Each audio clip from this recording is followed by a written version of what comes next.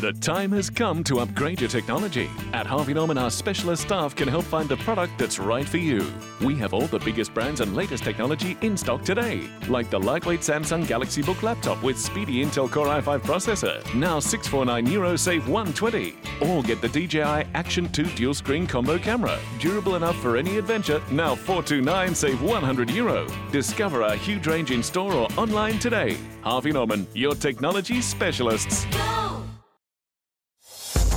Future-Proof Extra from News Talk. Now, every day we are bombarded with sounds, but our brain deals with the cacophony of life so well that most of the time we don't even register them. But little do we know, this engagement with sound leaves a fundamental imprint on who we are. So what goes on in our brains when we hear a word, a chord, a meow, or a crash?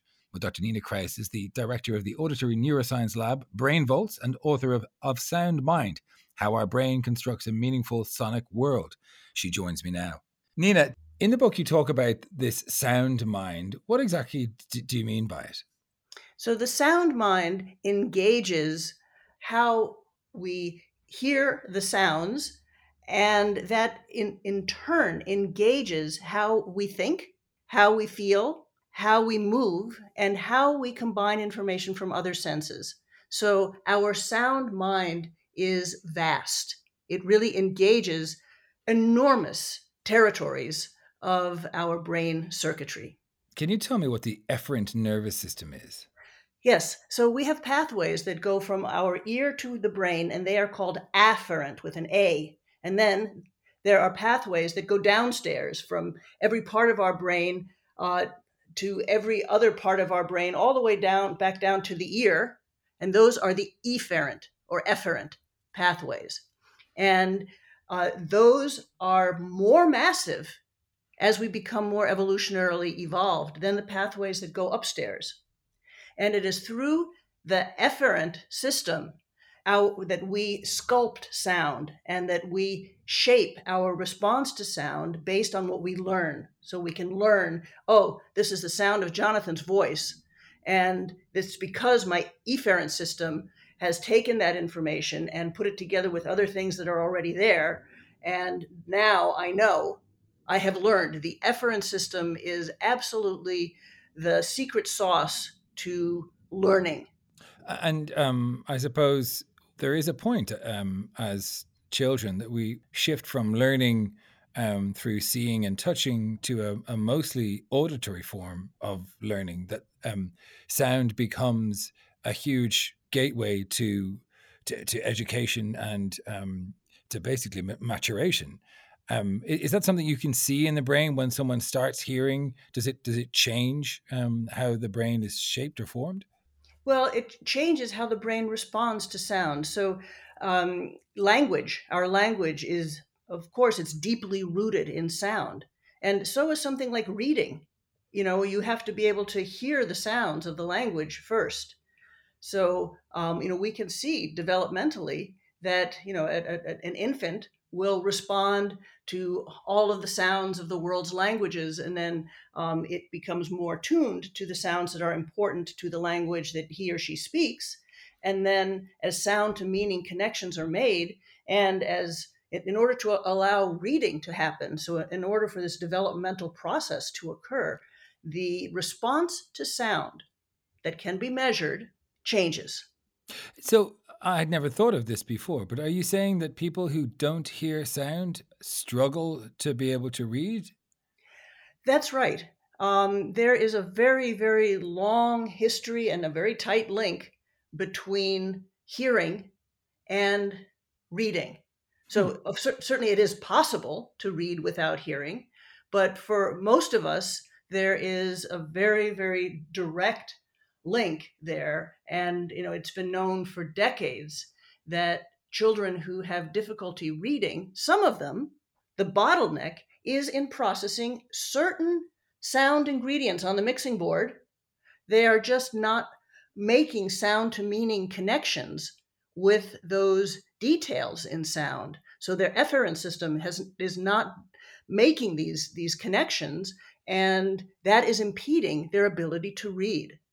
Is that some of the sort of work that you do in the lab, or maybe you might take me through some of the experiments and research that you undertake? Yes, indeed. So, what we see is that there are certain ingredients in sound that are important for language and for reading. And these are especially the harmonics and certain aspects of timing, and also FM sweeps, which are rapid changes in frequency over time. And these are what determine the difference between bad and dad. So these are changes that happen very, very, very quickly. Simultaneously, this involves changes in harmonics and timing, in FM sweeps. And we can see that, in fact, we can even see early in a 3-year-old, if a 3-year-old is having difficulty processing these ingredients, and we can see that with the brain waves, this is likely a kid who is going to struggle to learn to read later on. Wow. And we know this because we have looked at children who have reading and learning problems, and we can see that they have this particular neural signature of sound processing that is diminished. We are bombarded with sound, as I said in the intro, and this is something you cover in the book, the I suppose, unknown toll of just noise. And I have to say, I'm a cantankerous middle-aged man, that when I go into a restaurant and the drinks fridge is making that awful humming noise, I'm often asked to be reseated, much to the surprise of the waiter, who's probably oblivious to it at that stage. I can't be around constant background noise that isn't harmonious, the trucks idling and that sort of thing. It drives me up the wall, but it doesn't seem to affect other people so much. Do you think this sort of background noise that we are constantly subjected to, do you think it is as dangerous long term as maybe hearing loss from concerts and so on? Yes, in fact, I think it's arguably more dangerous. So I make a big point in the book. I talk a lot about noise and the fact that there are two kinds of noise: the very loud sounds that will give you a hearing loss, but then the more always present, it seems, in our world these days, moderate level sounds that will not injure your ear, but will in fact injure your brain in terms of being able to make sense of sound in order to be able to think, because again, the sound mind is so linked.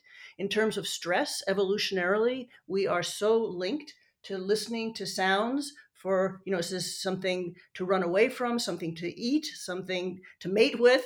This is a long evolutionary history. And so if you're hearing this constant hum, your body, even though you don't know it, you're in this constant state of alarm.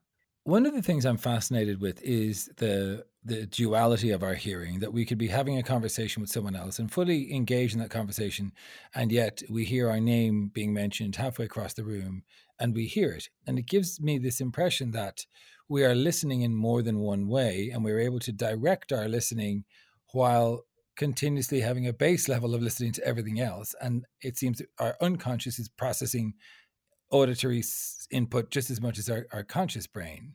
Is that true? Is that what happens? That's exactly right. And so I'm so glad that you had already asked me about the efferent system, because the efferent system is what makes us learn to, for example, respond to the sound of our name. But then what happens is that over time, the efferent system is no longer active because it has learned, and the default pathway now is the new afferent system. So as soon as the sound hits the ear and goes into the brain, you just right away respond to your name, because this is something that you have learned to do. It's automatic, it's unconscious, it's something you do again and again. It's like riding your bike, or running. I mean, you don't think about where you're putting every foot. You know how to do this. So a lot of it is unconscious, even though there is, at the same time, in the moment, there's a puddle. And finally, why are there some noises which we just can't stand? The screech of the violin strings that are so discordant in horror movies, the wail of a cat, the cry of a baby. Do we know, is there something about the qualities of those sounds that makes them unpleasant universally? Yeah. So first of all, it's not universally unpleasant, because So there's a dual answer. One is that some people will be really bothered by the chalk screech on the chalkboard. Another person will not. So there is the individual person, and there is the sound wave itself. And so there is such a thing that as consonant and dissonant, and consonant intervals, for example, they're mathematically simpler, and they're easier for the brain to process. Right. And when you look at dissonance, you have just the acoustic input looks different. And, there's wonderful, distortion can be wonderful, but you have to learn to love it. And, if you just present a distorted signal, it will not be as easily processed by the nervous system, again, depending on their experience. Well, the book explains how our brains process sound and how we perceive it. It also talks about the importance and vitality of music for brain health. It's called Of Sound Mind, How Our Brain Constructs a Meaningful Sonic World. It's by Dr. Nina Kraus. Nina, thanks very much for your time. Thank you.